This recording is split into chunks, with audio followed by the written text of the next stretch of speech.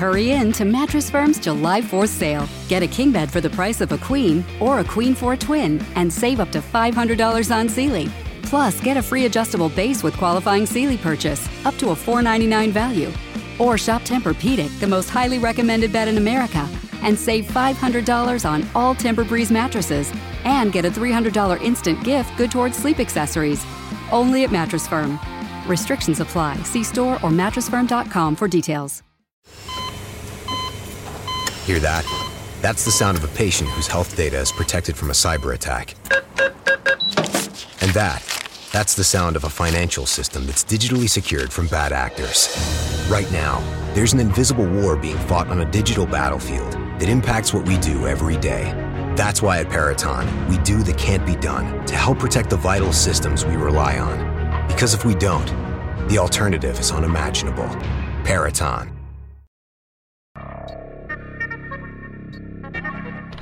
The guest has arrived. The host is prepped and ready.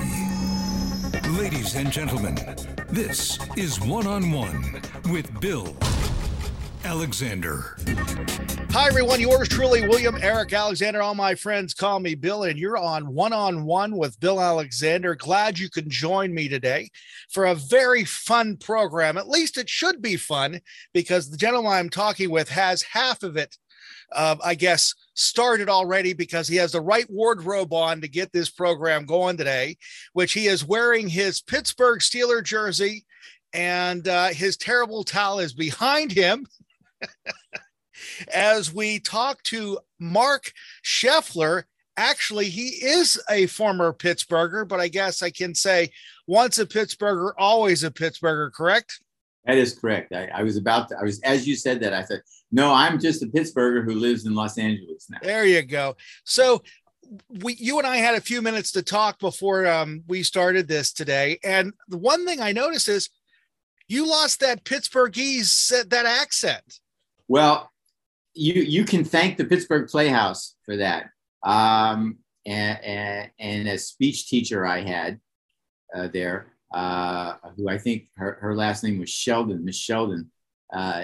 She taught principles that were created by another speech teacher who I believe was at Carnegie Mellon for a while, Edith Warman Skinner. And we had a book called Speak with Distinction.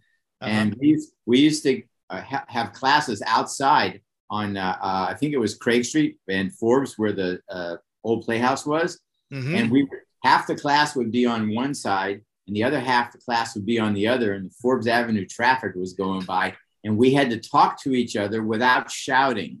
And and then at the same time, practice the principles of a very neutral dialect, so that when you're acting, you can then adopt other dialects, but you don't have one to overcome. I speak kind of, even though I lived in the South for a while and I lived in New York, I have a very neutral accent. So before we get underway, Mark, explain to my audience who you are. I'm a guy from Pittsburgh who, when he was 14, living with a single father, an aluminum siding salesman, a legendary aluminum siding salesman. One day we're in the Stanley Theater downtown watching Jerry Lewis in The Nutty Professor. And at the end of the movie, according to what my father had told me, I stood up and I said something like, wow, Jerry Lewis is the funniest guy in the world. And what that life must be like being in the movies. And my dad just looked at me and said, well, maybe you'll find out someday. And I said, yeah, well, that's not really possible, I don't think. And my dad got mad at me in a funny way. And he said, what do you mean it's not possible? People do it every day. Why not you? And I had no answer for him. So we made that little deal that if I'll star in a movie that'll be at the Stanley, and he'll come with me in a limo to the premiere. Okay. So cut to 7 years later, Wes Craven's first film, Last House on the Left, opens up in Pittsburgh. I was one of the 4 stars of the movie. The production company sent me to Pittsburgh to do some press. And lo and behold, it opens up at the Stanley.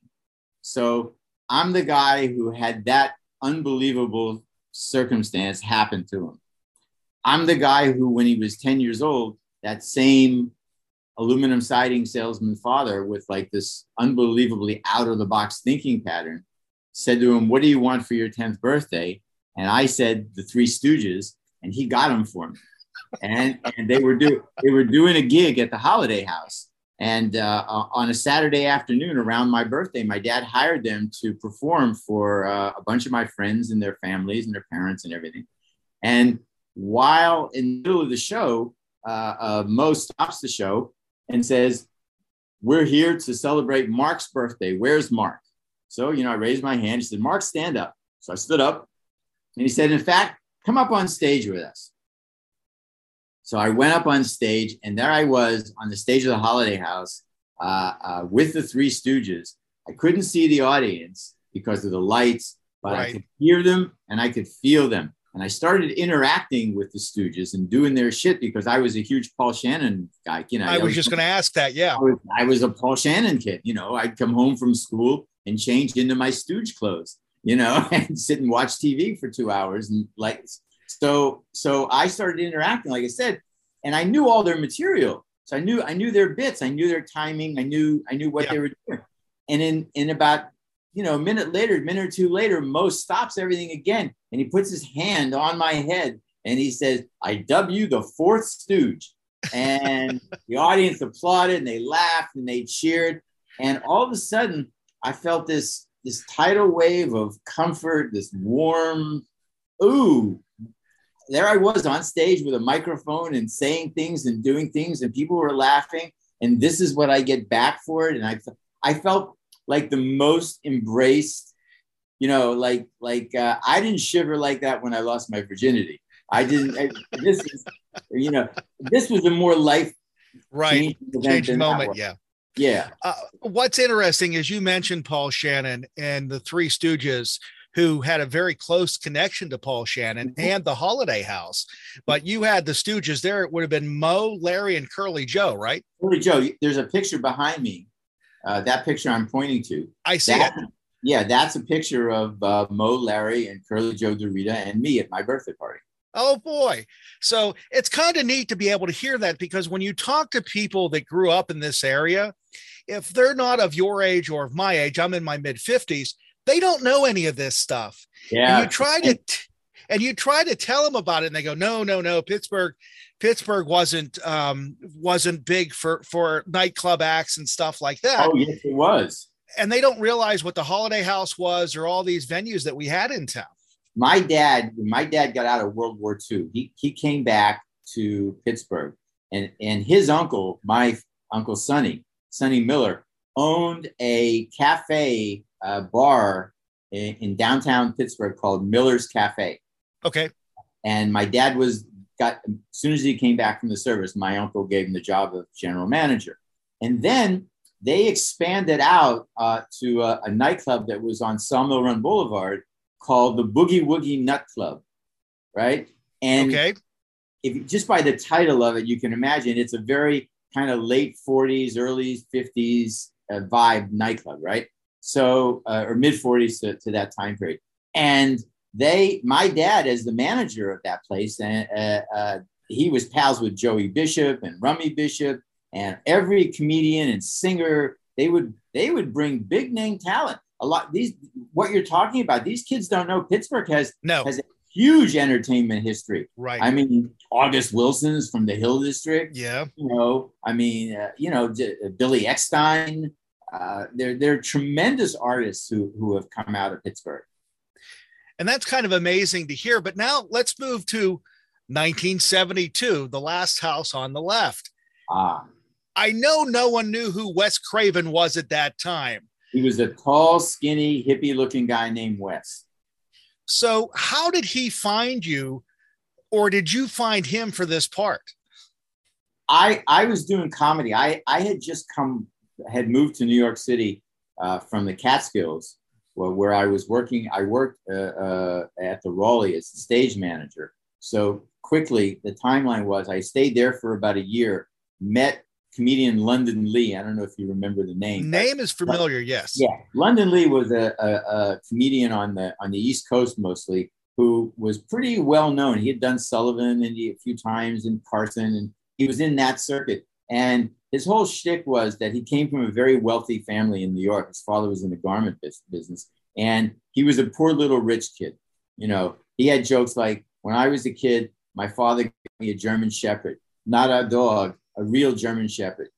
You know, you could just comedically extrapolate out from that. And right. And he was very good, and people loved him, and he had excellent comedy writers. So I started out as his driver, and then, you know, schlepper, run errands for him and his wife. And then I wrote a couple of jokes for him that really worked. And then I became part of his act and stayed with him for a little under a year, ending up at 2 weeks at the Copa. I did stand up at the Copa Cabana. Wow. Right? Yeah. So right after that, I lucked into meeting a management firm that wanted to represent me. And it happened to be the same managers that Tom Jones and Engelbert Humperdinck had at the time, Lloyd Greenfield and Associates. And the manager who handled me, his name was Dick Towers. One day I walked into his office, which was in Rockefeller Center, and he said, hey, I have a movie audition for you. Go down to this address, ask for two guys, Wes and Sean, tell them I sent you, and, you know, do your best. So I go down and I meet a tall, skinny, blonde, hippie-looking guy named Wes, and a short, stubby guy with a mustache named Sean, both about, 30 years old, 28, 29, in that area. And they tell me about the movie. They asked me to read a scene, and I read it, did it, and I got back to Dick's office about a half hour later, and they had already called to say, that's the guy we want. And let me just say that one of your stills from that movie is not one of the most flattering pictures out there, but it comes up everywhere when we look for you online. When I'm blowing my head off? Yeah. Yeah, figured. Yeah, my dad couldn't watch that scene. He could watch the whole movie, but not that scene. So how was it? What was it like working with Wes Craven? And did you have a friendship with him after he made it big? Yes, great, and yes. And first of all, you have to understand that, as with anybody I've worked with or know, for whether it's Wes or Robin Williams or Letterman or any of these guys, back then they weren't those who they became. Right. They were. So Wes was a tall, skinny, hippie-looking guy with stringy blonde hair named Wes. He didn't become Wes Craven until later. He was an innate storyteller visually. He knew exactly what he wanted. What he didn't know technically or experientially on Last House, he was able to get by instinctively. So the whole experience was amazing. I learned the fundamentals of everything I know about production during that 4 weeks in Connecticut.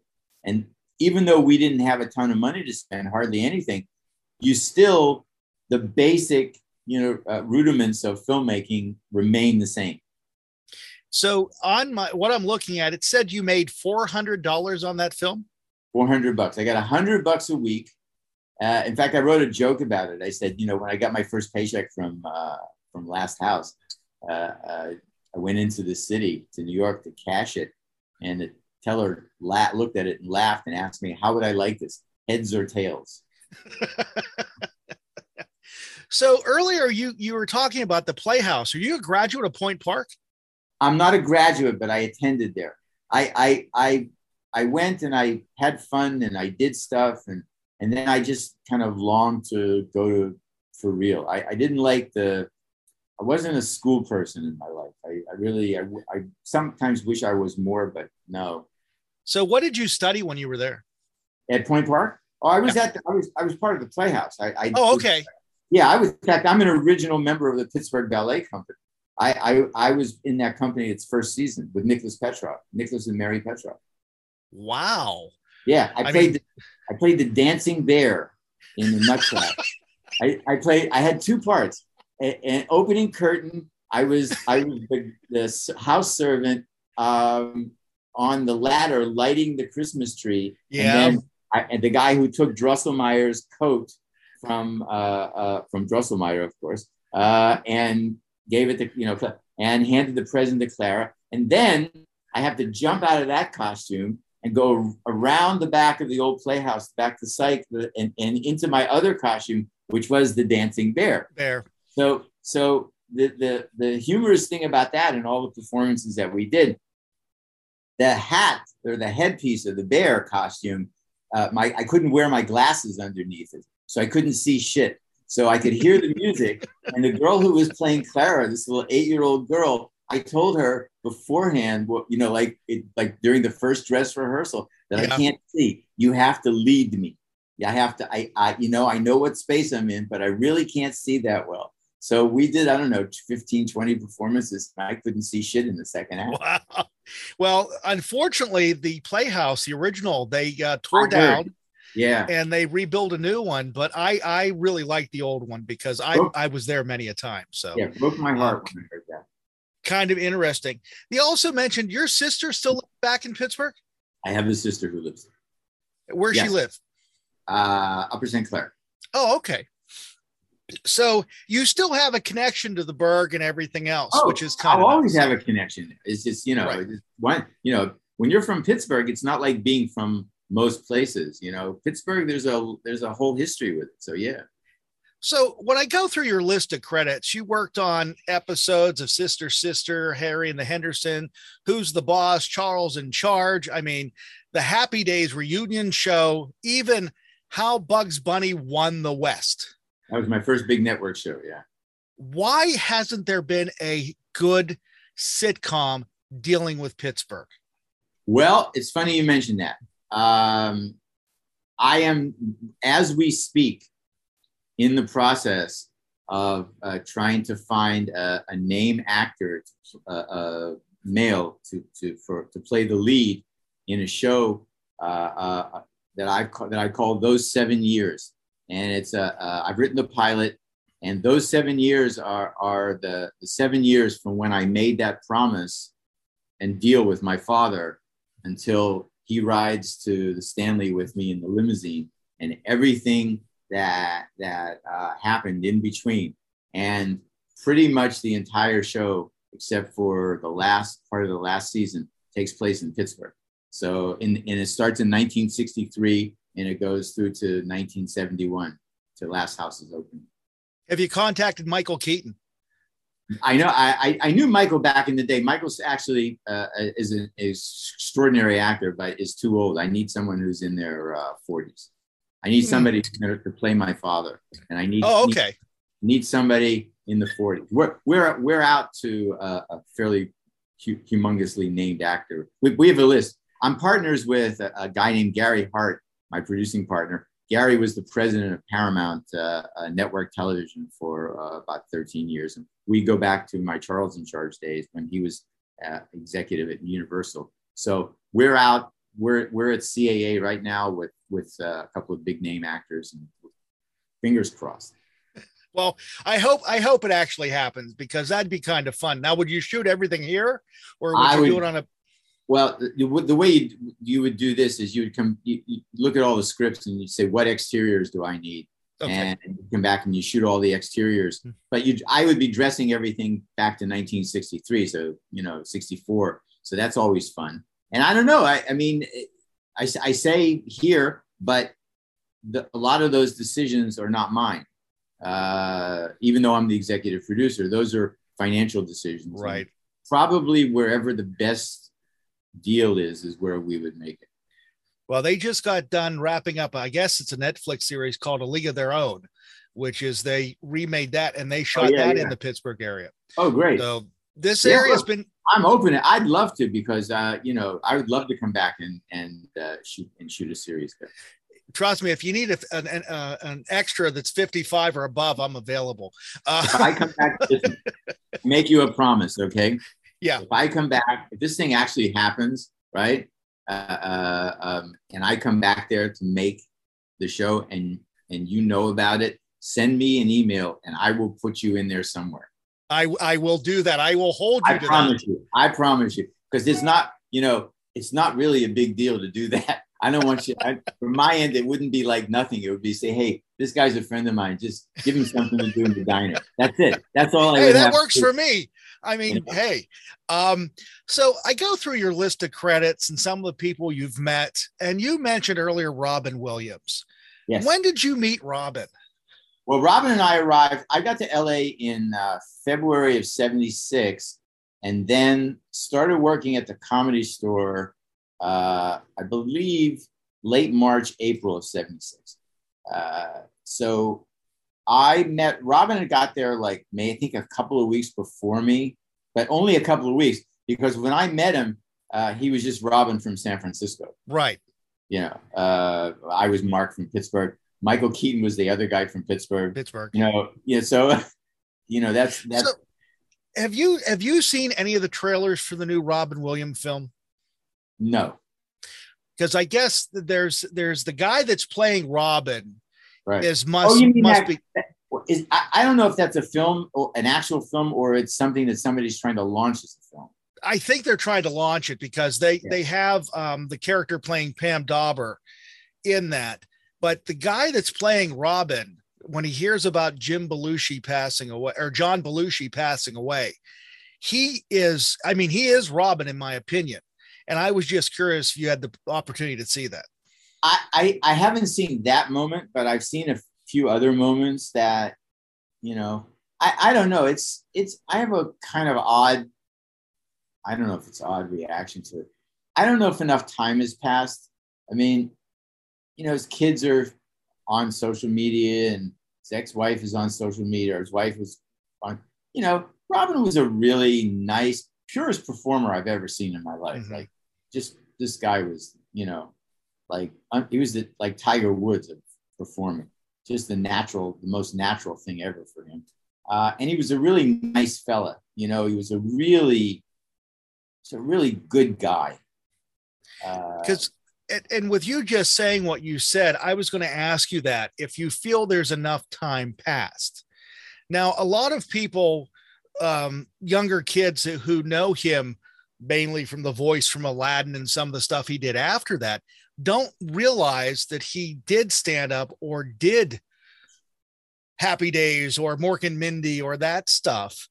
And do you think that that's why they're trying to do this now, or are they just trying to capitalize on the name? Yeah, nobody's trying to introduce him to anyone. They're just trying to capitalize. Okay. There's no doubt in my mind about that. No one's that altruistic. Like, let me enlighten an entire generation.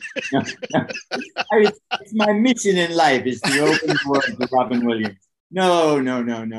It's for money. Well, I thought I would be nice about it because I know they're doing the film now. That's another thing that offends me, right? That's a whole other. If his family was behind it, right? If his kids were behind it, then that's a whole other thing, because then they have input and they become part of it. But to do something kind of ex parte from them, just to capitalize on who Robin was, that's just fucked.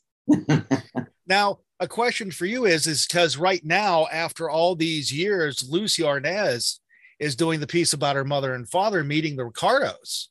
Correct. But that's what I said. Lucy Arnaz is involved in it. So again, because Lucy's involved with it, could have it happened 10 years after Lucy died and there wouldn't have been an issue. I think, like I said earlier, as long as somebody who was like, obviously a good connected member of the family, like Lucy or anyone is involved, then it kind of like sanctions, it gives it street cred. It takes it away from the pandering nonsense of it. So of all the programs you've worked on, are there any that stand out? Well, some of them stand out for different reasons. That's like How Bugs Bunny Won the West. That stands out to me because it was the first network show mm-hmm. that I ever wrote. Sanford stands out to me because it was the first network sitcom that I wrote. And I didn't realize you wrote that. And I thought that when I was reading stuff today and I'm going, I remember that. I mean, I do. I really do. You know, different, you know, like Co-Ed Fever, which was a nonsense ripoff of Animal House, is special to me, and because I made some good friends there and some people I care a great deal about still. So, you know, everything you take from everything, for the most part, something good besides the money, you know. Okay. It could be a relationship. It could be a shitty show that you write a great script for. I mean, you know, this whole entertainment industry career thing, it's an ongoing journey. And I try to, I really do. I try to take something positive from every work experience. So when you did the Happy Days reunion show, now being a guy observer from the outside watching this, you write this program, and basically what you're doing is they're dropping in sequences of the show or the previous show. Well, okay. Continue, and then I'll tell you what we actually did. Okay, so that's what I'm going to ask you. So did you put the words in Marion Ross's mouth? Like, why can't I think of his name? Anton Williams, Donnie Most, Ronnie Howard. Yeah, no, we didn't put the words in their mouths. What Sam and I did, Sam Denoff, my writing producing partner, what Sam and I did was we screened every episode, all 226 episodes of the show. We had personal conversations, because a lot of the people we knew already, right? So, you know, like Sam and Ron Howard were old friends, and I knew Ron casually because I knew Ron and Brian Grazer, his producing partner.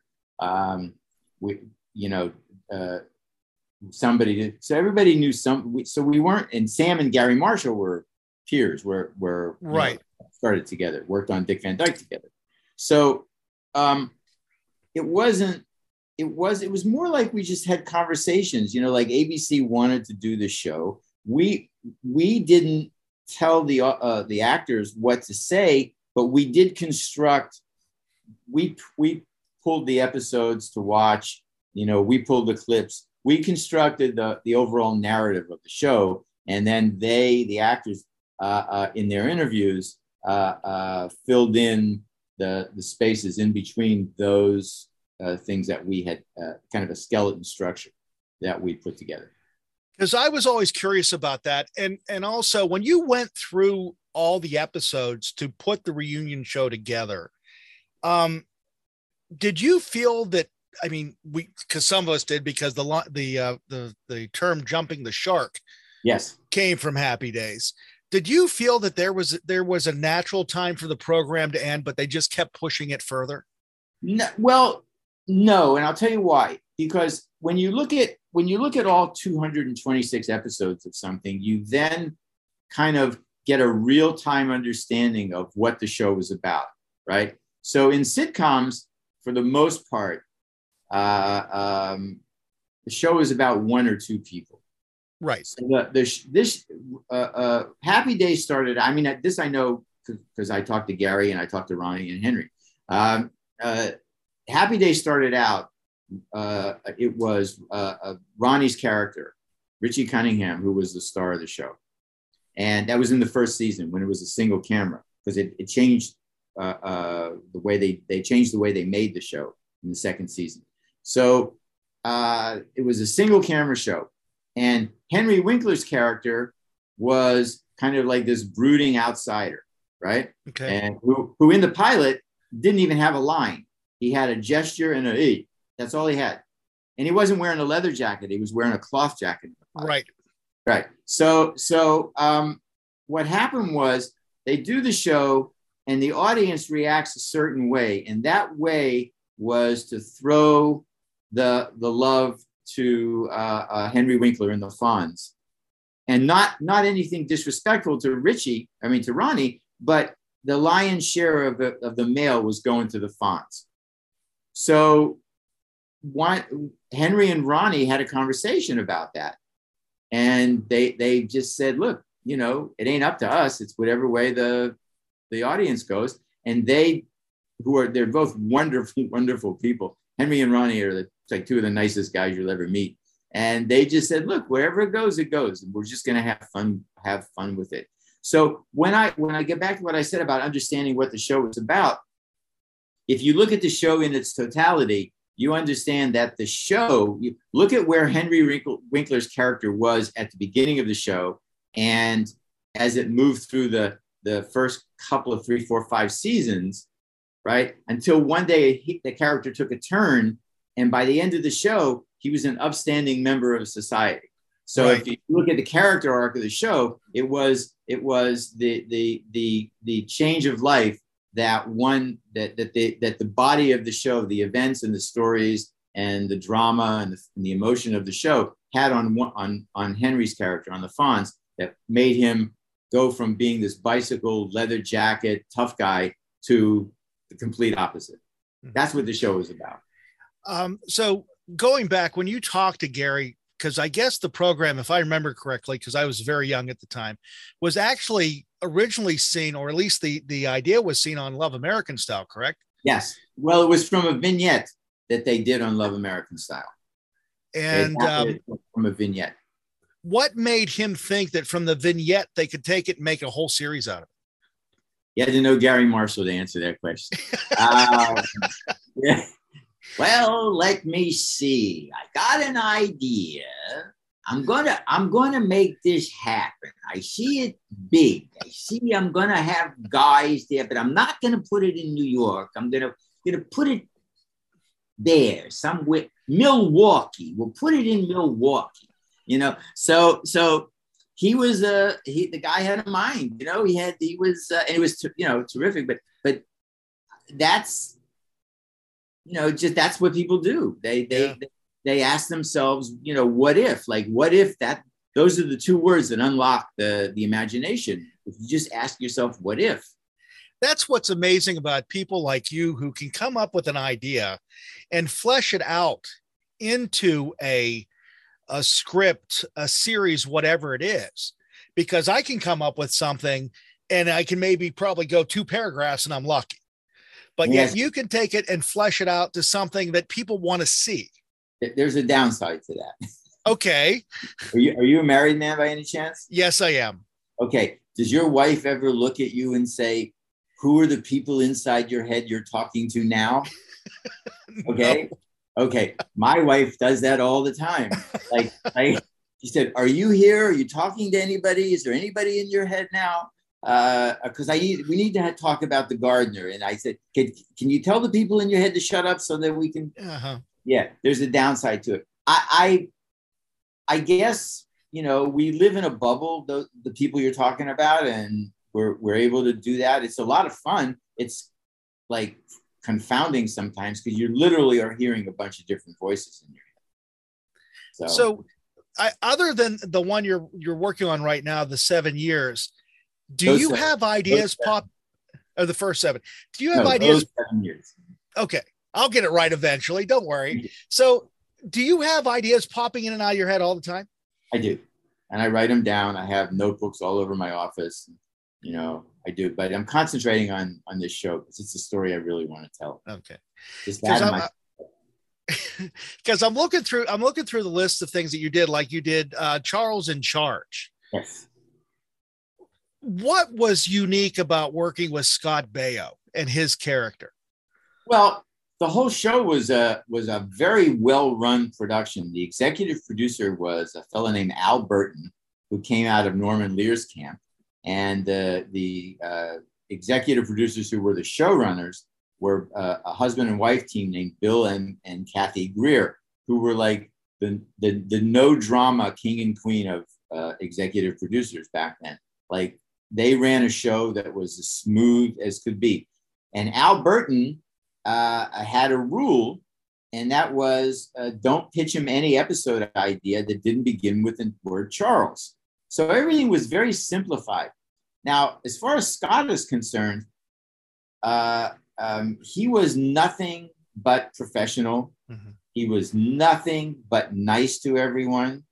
He was a natural for that medium. He knew he grew up in the business, so he knew everything. He was a really easy guy to work with. Just really easy to work with. He'd pop into the writer's room occasionally, but never a problem, never anything. Because a while ago I spoke to one of the did a guest appearance. Her name is Diane Franklin. She played the princess whenever there was a love relationship going on. She was on there, and she was in the movie Better Off Dead. And we were talking, and she said the same thing about him, that he was nothing but professional. It was a great set to work on and everything else. And I was just kind of curious if it was one person or did everybody feel that way? No, it was a great job. I mean, it was because you look forward to coming to work, right? There was like I said, there was no drama. I was partners with Lee Aronson at the time. Lee went on to co-create 2.5 Men with Chuck Lorre. And that's actually where Lee met and Chuck Lorre met. Chuck had an episode of Oh, really? Yeah. Oh, we don't. I didn't realize that. Yeah. So when you look at this stuff right now, we're seeing all this nostalgia coming back where they're taking the main characters from a program 20, 30 years ago and then putting them back on screen again as older characters of themselves. Could you see them doing something like that with a Charles in Charge? Because I heard rumors that they're doing it with Who's the Boss. Yeah, I heard that same thing that Norman Lear is doing it with Tony. I heard that. And do you think we're doing it because we want to go back to our childhood, or there's just no other good stories out there? Well, that we, the pronoun we, the ubiquitous we, it's decisions that are made by executives in networks and streaming services and production companies. So what decisions are made that, like Tony Danza, if you own a network or a streaming service and Tony Danza comes to you and says, I want to do Who's the Boss again. I want to do it. Yeah, I'm going to come back and do it. I'm the older guy, but if listen, for the amount of money that would cost to actually produce those shows, if you can make a deal with Tony, it's absolutely worth doing. Really? Yes, it's a no-brainer. It's a no-brainer to do that. Because I know that they're doing another live program this coming week on ABC dealing with Different Strokes and The Facts of Life. Nice. And I'm having an issue with it because why are they having adults play children's roles, which I still don't understand that one. Well, you have to watch. Maybe that's the way the script is written. Maybe it's forward. Growing up, I don't know. Yeah. But I just find it interesting. Kevin Hart being Arnold Drummond, I can see that's the one I can see for sure. But again, it's just interesting to see that. Now, when you mentioned the streaming services, do you see the streaming services playing a bigger part in programming that is going to be in the future, like what you're working on right now? I think that's the direction it's going because, when we were kids, television watching was very regimented, right? You came home from school, you maybe watched a little Paul Shannon, you did your homework, you had your dinner, and that space in between was when you were watching Bonanza and the show and that's whatever you were watching. But we don't live in that regimented world anymore. We're on the go, whether we're sitting at home or not. We're kind of like intellectually on the go, right? So no one, it isn't appointment TV anymore. People record things with DVRs and they watch on streaming and what. So I think yes, the answer to that is yes, and there'll be more of them. There'll be a lot more as they acquire access to content, because that's what it's about. It's about content. Would you be open for a streaming service to take your program, or were you trying to get network?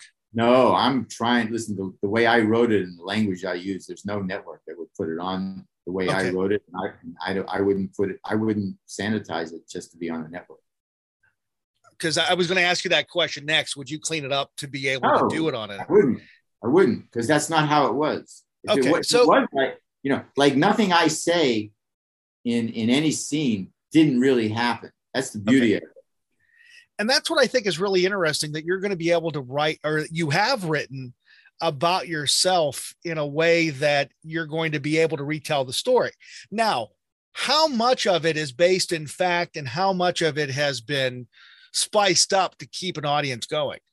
Well, look, the way I've structured, let's say hypothetically, I could get someone to say, yeah, I want to do this. I have it now structured out where it's about 10 episodes a season for 7 seasons, because it's those 7 years. Those 7 years. Right. So I have the beginning. I wrote the pilot. Everything in the pilot is actually happened. It's 100% true the way it happened. Okay. And I've been a really lucky guy. I have had some unbelievably extraordinary luck. And part of the underlying narrative of the show is the protagonist, the kid, is his luck, is his balls that he got from his father and his luck. And he puts the two of those together and makes what happens at the end of the series happen. It's luck and balls. So, you know. Is there any series out there that you did not work on that you wish you would have? Yeah, I would have liked to have worked on Seinfeld. I think that would have been a lot of fun and a great credit. All in the Family. I wish I was older, kind of, and had done that, because that was. And then I again lucky, right? When I was a kid, I was a huge fan of the Dick Van Dyke Show, which I thought, just because for a variety of reasons, not the least of which that it introduced me to the concept that a person can be a comedy writer and earn a great living, So I started thinking about myself beyond being a comedian, like, thinking of myself as a writer. So I noticed that a lot of the episodes that I really liked were written by a team, Sam Denoff and Bill Persky. And Sam Denoff, right? Well, turns out years later, I become writing, producing partners with Sam Denoff. So weird shit has happened to me in my career. Well, I mean, good weird shit, right? Right. So, I just believe that as long as I'm around, right, and I can write, that I'll get this done. If I can get some name actor to want to take the ride with me. So I was looking on your list, and I guess there's one they actually marked that didn't do very well, and that was the Little Shop of Horrors pilot. Yeah, that was a deal. It was weird. I got a call from my agent one day and said, you know what Little Shop of Horrors is, right? I said, yes. He said, how'd you like to write the pilot? I said, they're making a pilot? He said, well, we don't know if they're making a pilot, but somebody wants a script written. And I said, well, why don't they just get the guy who wrote the play and the movie? Right.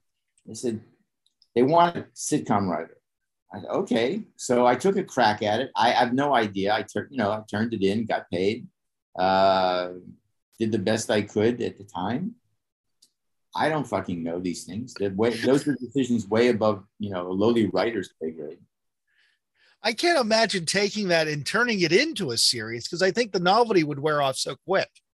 Probably, maybe somebody just look. A lot of times back in those days, I don't know how it is now because I haven't been involved as much. But back in those days, some studio or network executive would, get a feather up his or her ass and, say, I'd like to see a script on this. And they just hire a writer and order a script. That could be what happened.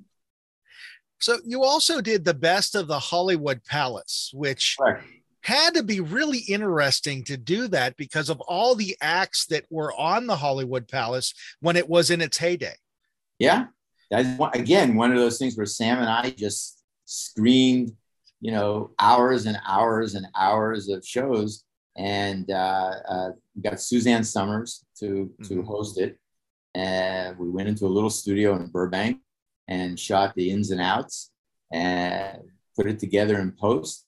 And that was that. Yeah, but it was fun. It was interesting to watch all those, I don't remember who we used, but I know it was a fun gig to do because we got a chance to see a lot of kind of obscure and interesting talent.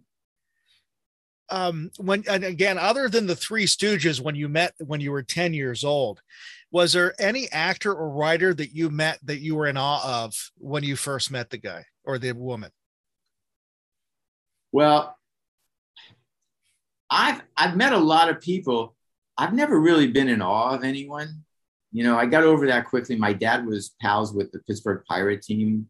That was like if you imagine like this 1960 team. Oh yeah. Yeah. My dad used to hang out with those guys, and I did too. We'd go to the games and then hang out at Gustine's afterwards with them. So I kind of got over that awe thing. Like I've been around, you know, like Spielberg and Michael Douglas and Tom Cruise, and I think I have to work with these people. It's like, I have to think way beyond that. I can be impressed with somebody's work. Like, you know, I think Spielberg is like a fucking amazing director who, you know, just keeps on chugging and making massive storytelling statements with film. You know, Wes was a good guy, but nah, I don't get that awe thing, you know. Even when you met Gary Marshall? No, because I met Gary Marshall through a friend.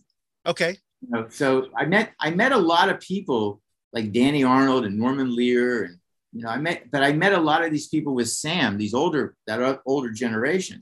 Right. You know, I would look at somebody with, I'll tell you a story if we have time for a quick story. We got plenty of time.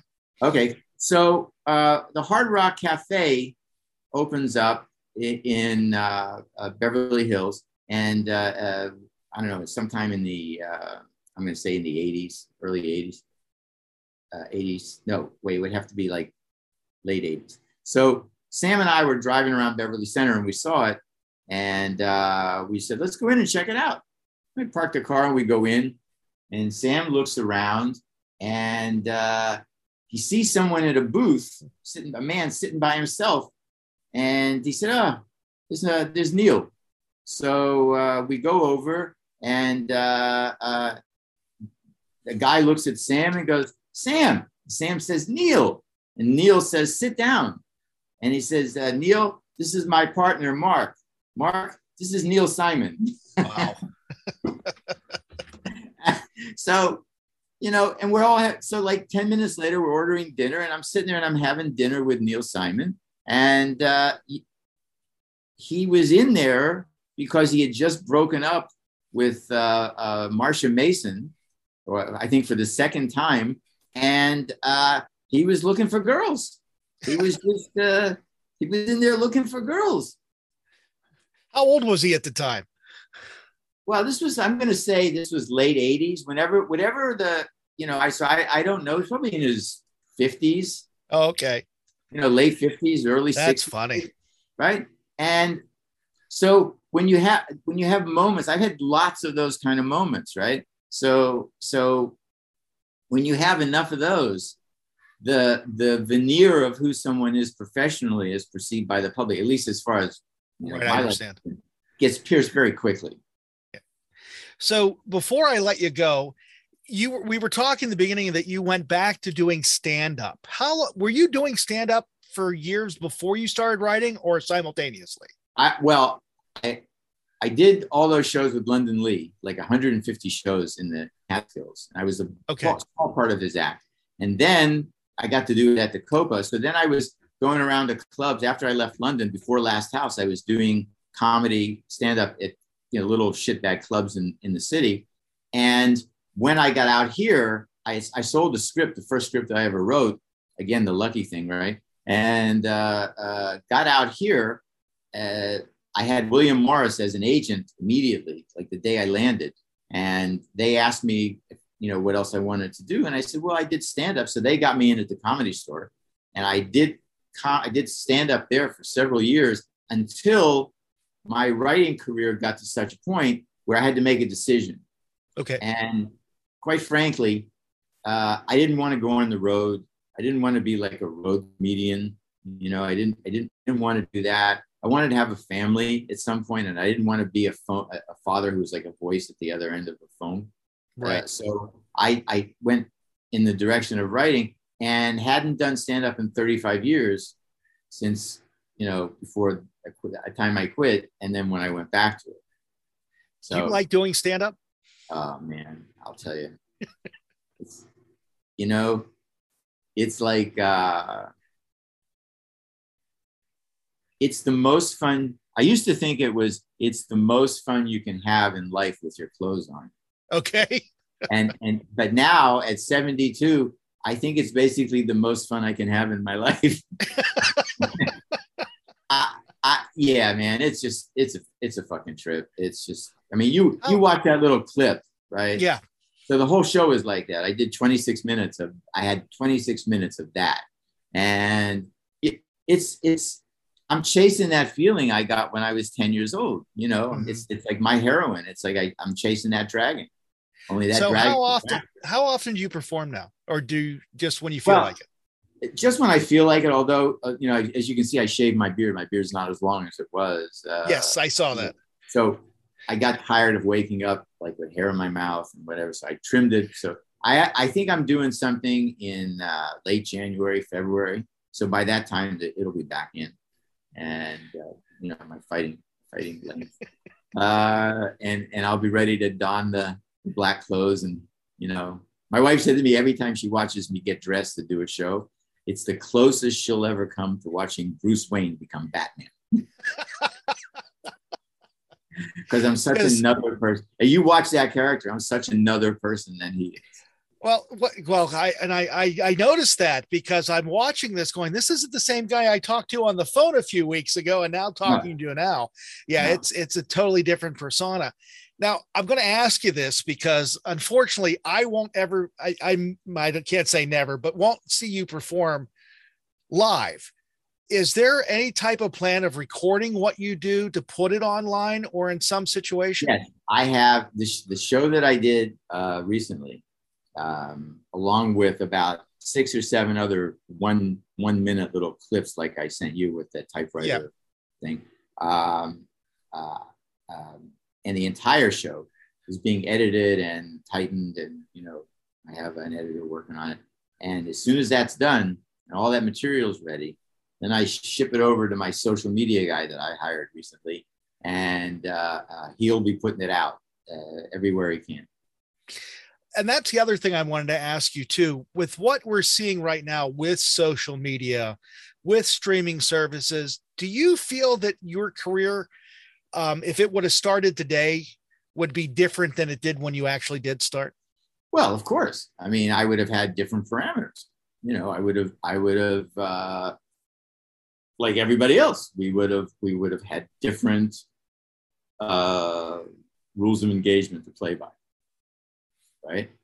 Back in my day, when people were getting started, you needed management was the most important thing, even before an agent, a good manager. And those managers, like Jerry Seinfeld's manager, George Shapiro, who also managed Sam Denoff, right? They used to hang out at the Comedy Store. Bernie Brillstein used to hang out at the Comedy Store. And Bud Robinson would hang out at the Comedy Store. Rick Bernstein would hang out at the Comedy Store or the Improv. And that's where they would meet talent. Today, everything's online and on your phone and social media. And so, I hired a young guy, who's a fan of the character of Elyid. And I said, all right, put me out there. And don't say you wouldn't see Elyid live. The circumstances could bring me to Elyid. I was just going to ask you if you could see him coming to Pittsburgh. Well, of course. Sure. Yeah, absolutely. So this week, the Steelers have a 4-day turnaround for a game on Thursday night. Yeah, I know. What do you think is going to happen? I don't know, man. They've been hard to I'd have to ask my uncle. I have a 93-year-old uncle who lives in Pittsburgh. My father's brother. And any thoughts about Roethlisberger retiring? Look, how long can you do that? How long can you do that at the level that he's used to doing it at? There's nothing sadder, I think, than a once champion athlete who can't let go And, right. Nobody wants to see an athlete in decline. People want to see an athlete on the way up at his or her peak, and then make room for somebody else. And, and I know some professional athletes. I have a very close friend who's a one-time big star on the PGA Tour. And I know it was tough to turn 50, and have to not do that. So that's a whole other world, but where you need your body. Like me, I just need my mind and my mouth. I could be a head and still do stand-up. They could bring me in a little box like Senor Wences and, put the phone there. All right, it's good. All right, it's good. Actually, that should be your new gimmick. I like that. I'm still working on this gimmick. I haven't fully actuated this gimmick yet. Well, I finally figured out after all these years I can be a ventriloquist by wearing a mask. So there you go, right? Yep, I finally figured out my next career. Well, Mark, thank you very much. This was a pleasure. Thank you, Bill. And I wish you the best of luck on those 7 years, because I want my cameo appearance. So good luck to you on that. Consider this a verbal contract between you and me at scale, of course. Heck, I'd do it for free. I probably shouldn't say that. No, can't have that. But if I get that show made, somebody makes that show and I do it in Pittsburgh, I'll put you in someplace. That sounds great. Mark, thank you very much. Good luck with you on the stand-up and everything else you're doing. Really appreciate it. Thank you again. Okay, you take care, man. A big thank you goes out to Mark Scheffler for joining us here on One-on-One with Bill Alexander. Had a great time talking to him about his childhood growing up in the city of Pittsburgh. We also talked to him about his stand-up career and also his script writing career for TV programs, and wishing him the best of luck on his new project called Those 7 Years, which are about those 7 years of his life when he made a decision that he was going to be on the screen at the Stanley Theater, and he was in the movie The Last House on the Left. Well, that's going to wrap it up for yours truly, Bill Alexander. We'll talk to you next time here on One-on-One with Bill Alexander.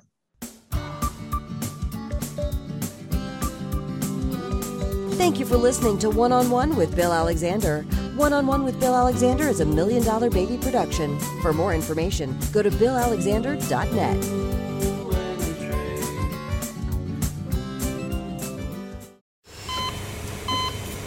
Hear that? That's the sound of a patient whose health data is protected from a cyber attack. And that's the sound of a financial system that's digitally secured from bad actors. Right now, there's an invisible war being fought on a digital battlefield that impacts what we do every day. That's why at Peraton, we do the can't be done to help protect the vital systems we rely on. Because if we don't, the alternative is unimaginable. Peraton.